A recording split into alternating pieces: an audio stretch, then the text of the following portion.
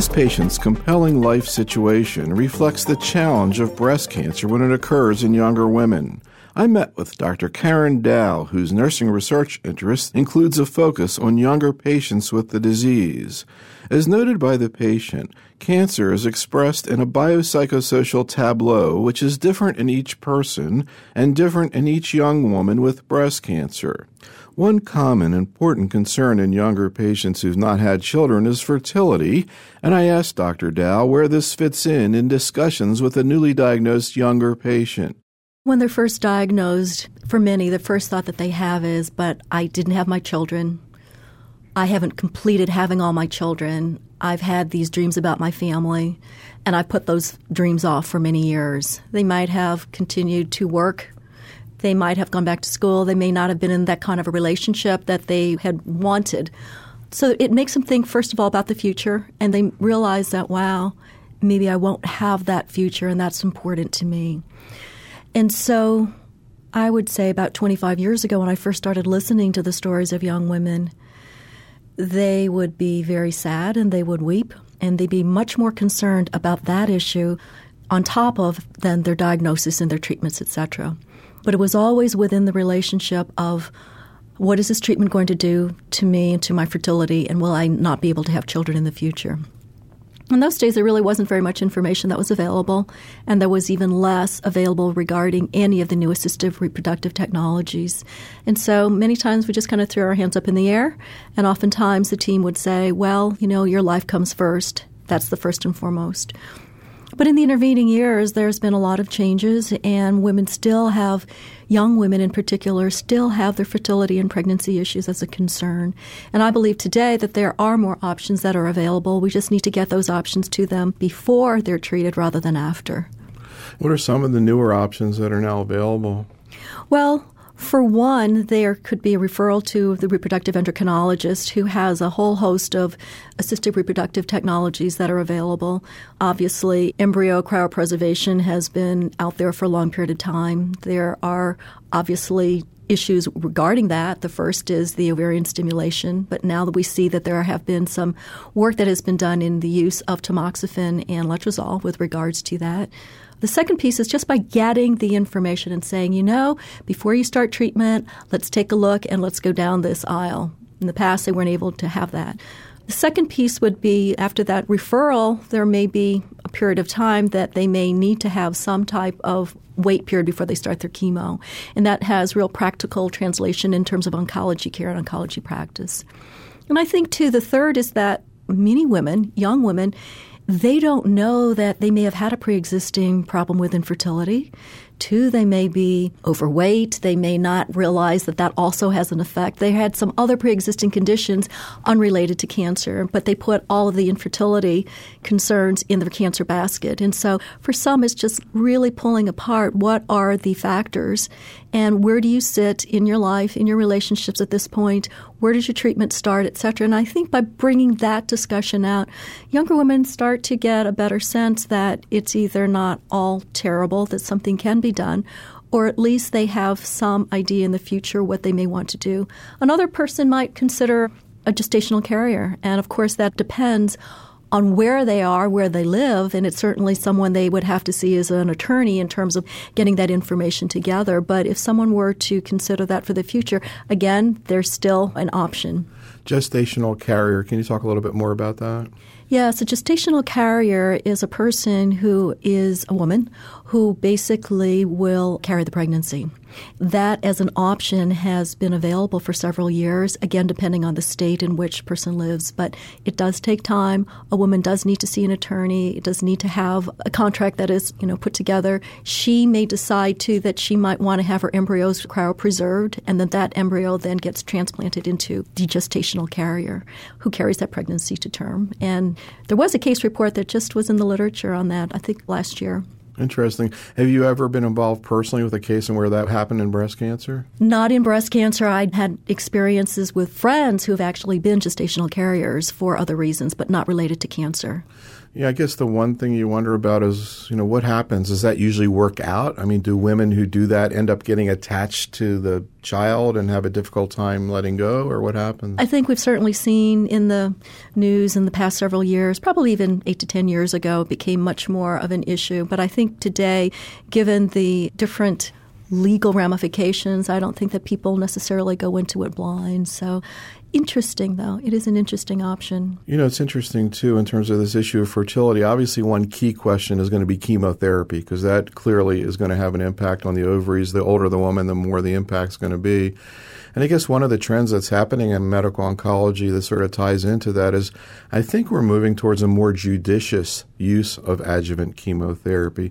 We have the Oncotype DX assay, which we've talked a lot about on this series, which tries to identify the lower risk women and try to pick out the ones who really need chemotherapy. And I see just in the last couple of years, I think because of Oncotype, physicians a lot more questioning whether or not somebody really needs it. And I guess if you add in this issue that it's going to also impact your ovaries, that's another reason not to do it. I think absolutely. And I think, we haven't really touched as much on some of the oncologic options, but clearly that would be really important in terms of the decision making. And if women knew earlier on and expressed that concern, I think that it's always good to have that conversation earlier rather than later. Once treatment starts, it's, we're in a whole different ballpark. So the more discussion that can be done early on for younger women and by young women actually initiating those conversations, I think it's that collaborative relationship in terms of getting treatment and agreeing to treatment and providing therapy. Another issue with younger women is the issue of premature menopause. Again, often because of chemotherapy, sometimes for other reasons, maybe prophylactic oophorectomy in some cases. A lot of women facing this issue of menopause at an earlier age than expected. What are some of the issues there? Well, first of all, they hate hot flashes. Women in general just don't like hot flashes. They don't like how they, have to endure them. They see the hot flash starting. They feel it. They feel it coming up through their neck and then in their face. Many women are working and employed and in professional situations. They're just on day to day. So that's number one. It's bothersome to them. It also affects their sleep patterns at night, wakes them up. They get very hot, then they get very cold. So their sleep is also disturbed. They're not happy with that. It doesn't add necessarily to their excitement about fatigue because they may already be fatigued as well. That would be one, and I think that's certainly an important issue during treatment and then after treatment ends. And then for others, it would be some of the either cardiac effects that occur, also what happens to them in terms of their bones and potential for osteoporosis in the future. So they're all those menopausal symptoms kind of mixed up, but it first starts with their real concern about the hot flashes. I'm going to tell you about an interesting situation. Maybe you can give me some advice in terms of nursing education that we just found out, which is when oncologists use the new taxane, nanoparticle albumin-bound paclitaxel or Abraxane, which one of the advantages is that you don't need to use pre-medications like antihistamines or corticosteroids because they don't cause the allergic reactions or hardly ever. And the researchers don't use pre-medications with Abraxane. All the trials that tested Abraxane, they didn't use pre-medications. And actually, 40% of the oncologists are using steroids and pre-medications when they use it. So again, I could see this could be a situation where maybe the nurse back in the infusion room might say, hey, do we really need to give this patient steroids? They're at the point of care. They're the ones delivering the therapy. They would want to know. And I personally have not seen that as a piece of information that is out there. I think that it would be great information for the oncology nurses to have, particularly practicing oncology nurses who are right there at the bedside. I have not seen any data necessarily even in the oncology nursing literature. And so, again, that education, it's very simple once they hear it and say, hey, wait a minute, that's the major difference. We don't need to do these pre-medication. It's going to make life a lot easier for them. I believe that the nurses would want that information. I mean, it is practical information that gives them much better hold on their practice as well. Another issue that we found is that oncologists are not every one of them is super impressed by the value of being able to avoid steroids. We know that steroids do cause problems, insomnia, et cetera, And some of them, not the majority, but some of them kind of think, well, it's not that big a deal, et cetera. But I've actually wondered whether maybe some of the fatigue that people might experience might be from having a couple of nights of insomnia every time they get the steroids. What are your thoughts about the problems that people see with steroids? Well, I think, first of all, sometimes when we're delivering care, we tend to minimize the side effects that patients may experience. And unless we've either been through that or we hear it over and over and over again, get sensitized in a different way than basically just saying, well, everyone has it. When women have either been through treatment or have completed treatment, a large part of what they do talk about is that tiredness, and it is sleep problems. And we tend to at first think that it's much more related to the fact that they're having hot flashes, because there is that correlation between the two, but it may also be related to the steroids as well. So we need to ask those questions. I think you're asking really important clinical questions that are going to have a big impact on people's quality of life, but I don't know if we necessarily have drawn that correlation of the sleep problems with the steroids.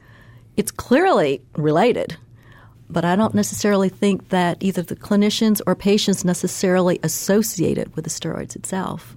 There's a lot of bad things that can happen with chemotherapy, hair loss, nausea, vomiting, et cetera. But, I think back to my days as an intern. I didn't like staying up all night. It's just, you feel bad. You feel sick.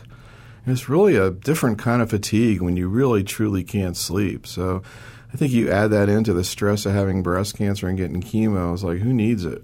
And then on top of that, too, what also gets added in, at night is oftentimes the time when women talk or think about the larger perspective in their lives, about, what is this impact going to be on my family, on my children? It's not necessarily something that they talk about readily, nor do families necessarily want to hear about it. And so that's why we see this growth in terms of electronic access, internet access, support groups, blogs, et cetera, where in one instance, some women like to have the anonymity and just kind of pour their heart out because they get it out there, and that might help them as well. But I think that also adds to the sleep problems at night. We haven't necessarily examined that, some of the multifactorial issues around sleep problems in patients who have received adjuvant therapy.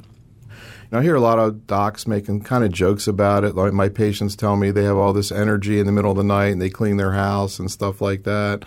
That it's almost like that hyperactivity is almost like a good thing.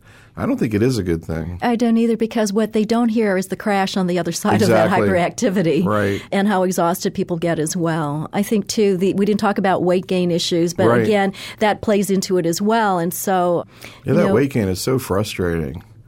Because it seems to happen consistently. Very, very much so. And one is eating more to help reduce the nausea, and at the same time then having to deal with the body image and the weight gain changes. I took a look at some of our initial data for the women that are the young women, and their mean weight was 149 pounds with an average weight gain of about 25 pounds. And these were younger women that were concerned about fertility. That's just not going to help it that much either. We put the question in terms of our demographics, and I was amazed at the amount of weight gain that women went through. A lot of people say that they're eating the same amount. And I'm not sure that might not be the case. Maybe their metabolism has changed, their activity levels maybe less. So it must be tremendously frustrating. It is, and those are the day-to-day kinds of things that, they deal with, patients deal with. It's not necessarily, something that gets asked in an encounter, but it is a quality of life concern that they have to live with on a day-to-day basis. That kind of maybe is a little bit of a segue to talk about one of your interests or major interests at this point, which is what happens after primary therapy for breast cancer, after the surgery, after the radiation, if it's going to be given, and after chemotherapy, that next phase, which they might be getting hormone therapy, or they might, if their tumor's ER negative, be moving on and not having any treatment. Can you talk a little bit about the research you've done in this area and sort of some of the issues that have come out in these patients? My focus in my research is looking at the needs and the concerns and the problems that women with breast cancer encounter after treatment ends. And that's a whole host of different factors that all come together. The first thing at the very end of treatment, what they would like to know is, how am I going to incorporate all this experience into my life? Well, that's very important, but it's not something that can be done every day. It has to be done each day, and it's not going to be all accomplished at one time. And the second piece that they're concerned about is when I'm going to be coming back for follow-up. And so the studies that I've done really starts at the point when patients finish their treatment. Yes, they're on hormonal therapy, but they're really integrating their cancer experience back into their lives, getting back to work again, the concerns that they have either about disclosure or the need for follow-up or their insurance concerns. The second issue has to do with some of the physical side effects. Clearly, the sleep problems continue. Fatigue tends to lessen, except in older patients where there might be some other reasons why they'd be having that fatigue. And the third big thing that is on their mind is, will my cancer come back? I think 25, 30 years ago, the diagnosis of cancer in many of the public's mind was, this is my death sentence. And today, people think that recurrences, they don't understand necessarily that there are the treatment options that are out there, that there are many ways that recurrence can also be treated. They think oftentimes that this is the end and there is no treatment. And in the past several months, I think Elizabeth Edwards has done a tremendous amount of putting the face of recurrent breast cancer into the public's eye. She's out there, she's active, she's receiving treatment, she's managing her life. It's a whole other chapter in her cancer life that's affecting her life, but it's still one where she is vibrant and she's active and she's undergoing treatment. And I think that that is a concern that women do have. I hear a lot about the fact that patients expect much worse than what's going to happen, even in primary disease. They think that for sure they're going to die. You know, they might have an extremely favorable situation, but until they're really educated, they feel like they're going to die immediately. But, you know, on the other hand, and you talk about Elizabeth Edwards, because I watched that, and I kind of mixed feelings about it, because, you know, most people in metastatic breast cancer, I mean, the median survival is like 1.5 years, 2 years. And, yeah, we see people who survive 5 or 10 years, but it's a bad situation. Yes. It's a tragic situation. I'm sure patients might think it's going to be worse than it is, but it's still not too good. I would agree. I think, you know, maybe separating out those differences. If someone has bone metastasis, and that can certainly be treated, that's a very different kind of situation than if someone else has organic systemic disease. Another round of chemo, different types of chemo, yes, it's got to start all over again. In those women who've had the recurrent disease, when they go back for therapy, at first they tell us that the nurses say, oh, well, you've been through this before. You know what it's going to be like. You basically kind of know the drill. It's a whole different perspective, though, and they don't feel that way. And so in some instances, any kind of discussion about how they're feeling, their psychosocial concerns, basically don't get said. They hold it in because they see that their team considers them the expert patient at that point when they're really in a very, very different part of their life. And so, absolutely, I agree with you. It's not a great situation. You know, the other thing about this, quote, post-treatment situation is the patient with an ER-positive tumor, because even though they're finished with maybe the heavy lifting, so to speak, about treatment, they're still going to be on hormonal therapy. I guess it's really only been the last 2 or 3 years that we really started to appreciate that maybe this is going to be a 10 or 15-year endeavor of being on hormonal therapy. One of the issues there is going to be adherence, and there are studies out there that suggest that even in the first 5 years there are a lot of adherence problems. What are your thoughts about some of the issues there in terms of people taking hormonal therapy, you know, on a reliable basis? I think this is a whole wide open area in terms of looking further into the factors surrounding adherence. Who are those women or survivors that tend to adhere more to therapy versus those that don't? Who tends to fall off? What are the reasons why? Can we then boost them back to adhering if we have a better understanding of the reasons why they don't? And that's getting into their whole quality of life and living with cancer. And it is interesting that we call it post-treatment because once they finish adjuvant therapy, they still are on treatment. It's just that we don't see them taking, you know, their AIs every day or hormonal therapy every day. They take it at home and they're out in one sense of our mind, so to speak. We don't have responsibility for handing them the pill and having them open their mouth and take it. And so what really goes on? Do they take the same time every day? Do they skip a few days? When do they stop? Who are those that were likely to not adhere? And how can we actually help improve those rates? Again, a whole wide open area, and I think that it's an important topic that needs to be raised. I just kind of wonder whether or not it's always brought to light to the nurse and to physician what's really going on there, how often patients are having symptoms they think are related to the therapy and just stop treatment and don't tell their doctor. I mean, I guess it'd be hard to sort of document that, but I have a feeling that maybe it's not rare. I would agree with you. I mean, there are ways we could look at it. How often do they, not necessarily pill count, but how often do they renew or not renew their prescriptions? That would be one. We've collected data on the kinds of medications, both prescription and non-prescription drugs that patients have been taking over a period of time. And we're actually amazed at some. We haven't quite done all of the analysis on that data yet, but we're actually quite interested in seeing how much herbal preparations and supplements that people take, thinking that this is going to help boost their health, sort of along the lines of it's just as good as your diet and exercise, when in fact it's not necessarily so. You know, another issue related to long-term hormonal therapy is I think the growing realization, again, only I think in the last 2 or 3 years, of the natural history of breast cancer. And we've kind of starting to segment out ER positive, HER2 positive, triple negative, different diseases within breast cancer. Mm-hmm. And what we've seen with ER positive is a lot of relapses after 5 years. You know, we always sort of knew that happened, but you know, maybe half of the relapses that occur in women with ER-positive tumors occur after 5 years. And we know that we can intervene in that situation. But I think it's also maybe important from a patient ed point of view, realistically, to let people know that this is a long-term scenario in your type of tumor. Maybe if you have an ER-negative, HER2-positive tumor, that's a different story. You know, maybe at 5 years, that pretty much is a story. But that clearly is not the case with ER-positive breast cancer. I think that is such an important area for survivorship. Again, it's extending beyond what we currently know, moving that into helping patients to better understand how to manage this chronic disease within their life. And this is what it's going to mean for you being ER-positive, the real importance for you to adhere to treatment. This is, you know, to your hormonal therapy, and you may be having to take this for a longer period of time based on what data is going to be coming out. And so how then do you incorporate this into your life, and what are the factors that are going to help you stay on track and others that are not, and the barriers, and that what we can do to help overcome some of those barriers as well. I think your other point too, what are the other issues around it? Well, arthralgia being one. Patients just generally say, well, I'm having these aches and pains. But let's talk about those a little bit more. Is it related and much higher, obviously, in patients that receive hormonal therapies? And then what it is that we can do about that? Are there simple changes that can occur in their lives in terms of their exercise or their, you know, regimens that they can then again incorporate so this is managed, it's manageable? And one of the things about survivors is really it's not just their flexibility, but their endurance. You know, what they've been through. You know, this is just another chapter. This is another point in their lives, and they've been through tough times.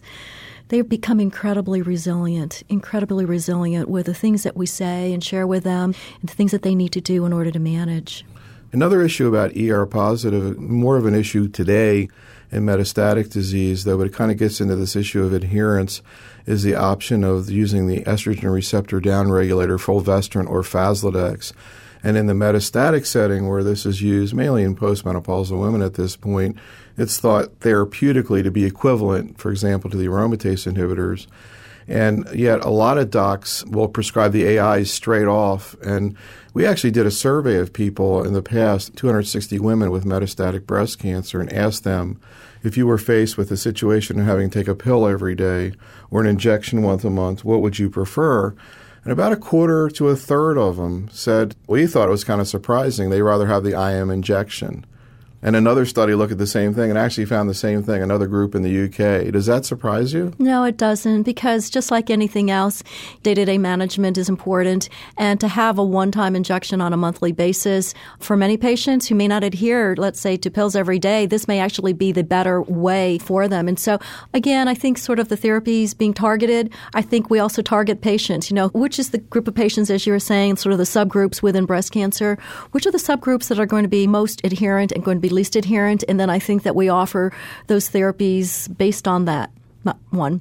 And two, you can stand maybe in one injection once a month. And I remember when the fulvestrant first came out, we had a lot of concerns. You know, the nurses, oh my gosh, going back to injections and this and that. But based on some of the experiences with patients, it didn't hold. So the assumptions of oncology nurses or the care providers are not necessarily, as you've also found, congruent necessarily with the subjective experiences of what patients talk about. It was interesting because that same survey, we asked women to give us the details of what their life was like as a woman with metastatic breast cancer. And one of the things that we noticed was that it really involves the oncology office a lot. they seem like they almost live there. I mean, particularly if they're getting chemotherapy, but even not, I mean, getting monthly bisphosphonates, getting blood work, right, getting tests. It was amazing how much time they ended up actually spending. Some of them liked it. I mean, they got social support there, but a lot of them, it was really, getting back to your point about younger women with families, et cetera, it was an imposition. And, that also brings up what we were talking about before with nab-paclitaxel, because that has a shorter infusion time. So they get out of the office a little bit quicker. But I guess it gets back to your point about individualizing it based on the woman's needs and lifestyle. Mm-hmm, absolutely. We did hear a lot about the social support. When their adjuvant therapy ended, many patients said that this is going to be a difficult time because I won't have that day-to-day or that week-to-week kind of support. And so for some patients, going back to the fulvestrant, they didn't mind going back for that once-a-month sort of social time to right, be able to have that one-on-one or at least that face-to-face contact with their oncology team. And for others, if their lives are extremely busy, then they would prefer the pills on a day-to-day basis. So it is that targeting. It does seem like there's a subset of women with breast cancer who really get a lot out of the oncology office, whether it's their nurse or the receptionist or the doctor or whatever, that I'd be like trying to stay away from there as much as I hate even going to doctors' offices. But I guess there are other people who have their needs met by being in that kind of a situation. I think so. They don't feel like they have to explain themselves all over again. Right. And in one sense, too, the experience of cancer is normalized for them. They're there with a team. They see their oncology care providers, their doctors, their nurses, the oncologists, and they don't have to say who they are. As you know, we interview patients for our nursing audio program. We've interviewed quite a few. I remember this woman amazing story. She has metastatic disease. I've talked to a number of people who had this kind of viewpoint, and incredibly, she's been on Herceptin for 8 years. She's one of these people. It happens, it's not every day, obviously. And she's gotten to a point where she looks forward to it, and one of the reasons is to be able to give back, is to be able to talk to the people who are scared out of their mind and say, hey, I've been coming in here for 8 years and I'm doing fine. So it's interesting how, being in this situation changes your perspective a lot. Absolutely does. And there is nothing like someone who's been there to share their experiences.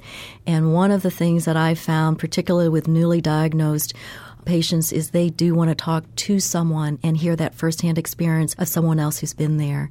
And even, for example, in my institution at the university, there is a network of support for those who are newly diagnosed, staff, faculty, students, etc. And we have this network. And it is tremendously, tremendously helpful to hear that firsthand experience and to know that someone has been out there with this disease, with metastatic disease for 8 years. That adds so much hope to many people in terms of their own perspective and in their lives. I like the idea of focusing on things that nurses can do that really are going to make a difference, like some of these examples we've given, particularly the nurses in infusion rooms who might feel a little bit isolated from sort of the overall flow of these people. But, I guess one of the things would be that maybe if you see a woman who's getting adjuvant chemotherapy and she's coming to the end of that treatment period, maybe in the few visits before then to start to explore what are the issues that she's going to be facing in terms of survivorship. Absolutely, because at the time that women are on treatment, they really have to focus on receiving adjuvant therapy, managing their acute side effects, incorporating what acute treatment schedules they have into their lives. And yet they take on another chapter. It's just another chapter in their cancer experience after treatment ends. And many are not necessarily prepared for that or even understand or can even self-monitor for any intermediate to late effects and why certain surveillance is important and why taking their medications is important as well. What are some of the issues that you think a nurse might begin to probe for a patient who's coming to the end of adjuvant therapy specifically? First thing I would just say is, how are you feeling as you're ending your therapy with us? One of the biggest concerns that I see as your nurse is that many patients start to either get a little anxious. They may not sleep as well at night. They might start to wonder what's going to happen to them after. So let me give you some information. Here's what our follow-up schedule is going to look like. Here's our phone number to contact us. That would be number one. Just kind of allay their fears to know that there is going to be support that that's going to be out there, and you are going to have follow-up. Second of all, you're going to actually have more time because you don't have to come see us every few days or every 8 days or so. And how is that going to fit into your life? So starting from the patient's perspective, what have you planned for resuming or continuing full-time with work or retiring or changing their job? What are some of the practical concerns that you have about insurance? What do people have said to you? Do you think you have to disclose everything? Of course not. So we've trained you as a patient to tell us, but this is not something that you have to do as a survivor to tell everyone, about, disclose these important details in your life. And then just some other practical kinds of things. You may still continue to have fatigue for a period of time. That may not necessarily go away. But we do want you to know that there's always going to be someone available that you can talk to about anything. I think also maybe to reinforce the concept of the recovery process and that it takes time and that this is a kind of a difficult, stressful, physically stressful situation, but that, most people will recover from it, but, maybe you need to be a little bit patient. I think that that's absolutely the best recommendation, just to be patient, because we have seen in the studies of quality of life over time in both younger and older women with breast cancer that there is good recovery. And usually by the end of the first or the second year, much of the previous functions have been recovered in the majority of cases, and concerns about anxiety, depression, etc., also start to decline. And so women, again, survivors, very resilient and tend to actually do very well. And that's really important for them to hear, that this is going to be really, really important, very positive for you. Just give it the time. Any thoughts about so-called chemo brain? I just interviewed an internist with breast cancer, and she felt like, it's a year later and she still isn't able to process things the way that she did before. And I wonder, how much of this is the actual effect of chemotherapy, how much is the stress and, all the other things that might be contributing to this. What are your thoughts about this syndrome? Well, I've definitely seen that with our patients who have been on our studies. I've also had students who had breast cancer referred to me by their professors. They tended to do really well in school, and then they either were missing classes, skipping out on classes, or doing poorly. And I said that this is likely a multifactorial effect after treatment ends. There has been some of the work that we see with chemotherapy. For others, it's just they put their lives on hold. And after treatment ends, everything comes rushing forward in terms of perspective. And they may be focusing on some of that as well. And others, I think, clearly with some of our older patients, I tend to see that they have become more forgetful. Some of them, they stop in the middle of a sentence like what I'm doing right now, can't remember that next word. It's a word that basically stops them. And you didn't even have chemo. No, I didn't. And so part of that for me, I know, is aging as well. But I think it's just that we have so much stuff in our head. I mean, don't you think you have more things in your brain now than you did 10 years ago? Oh, most certainly, and it doesn't always stick. Another issue about adjuvant chemotherapy, I'm curious about your perspective on, it's again leading into this transition period, is the impact of alopecia in terms of their sort of psychosocial status. What are your thoughts about that? Oh, they don't like it, obviously, and we have tried to do and make some strides in terms of Look Good, Feel Better programs and preparatory teaching with regards to the hair loss and how it can fall out, et cetera. But it is what it is. It is what it is. And so what we try and do is to get them through as quickly as possible. Some tips have been actually very good. Cutting their hair gradually shorter before the chemo starts, understanding what it's going to be like. It may fall out all at one time. It may be just gradually over the first 2 cycles. What it's going to look like when it comes back, that it's going to be very soft, fine, and it's going to be very curly at first. Why your scalp is going to itch, why it's just not your hair on top of your head that you're going to be losing, why it's important to know other areas of your body. If you're going to be losing hair, it's going to be in all of them. And so some of those help, and in other instances, it's time that's going to bring back your hair again, and it may not be, for over a year before that occurs.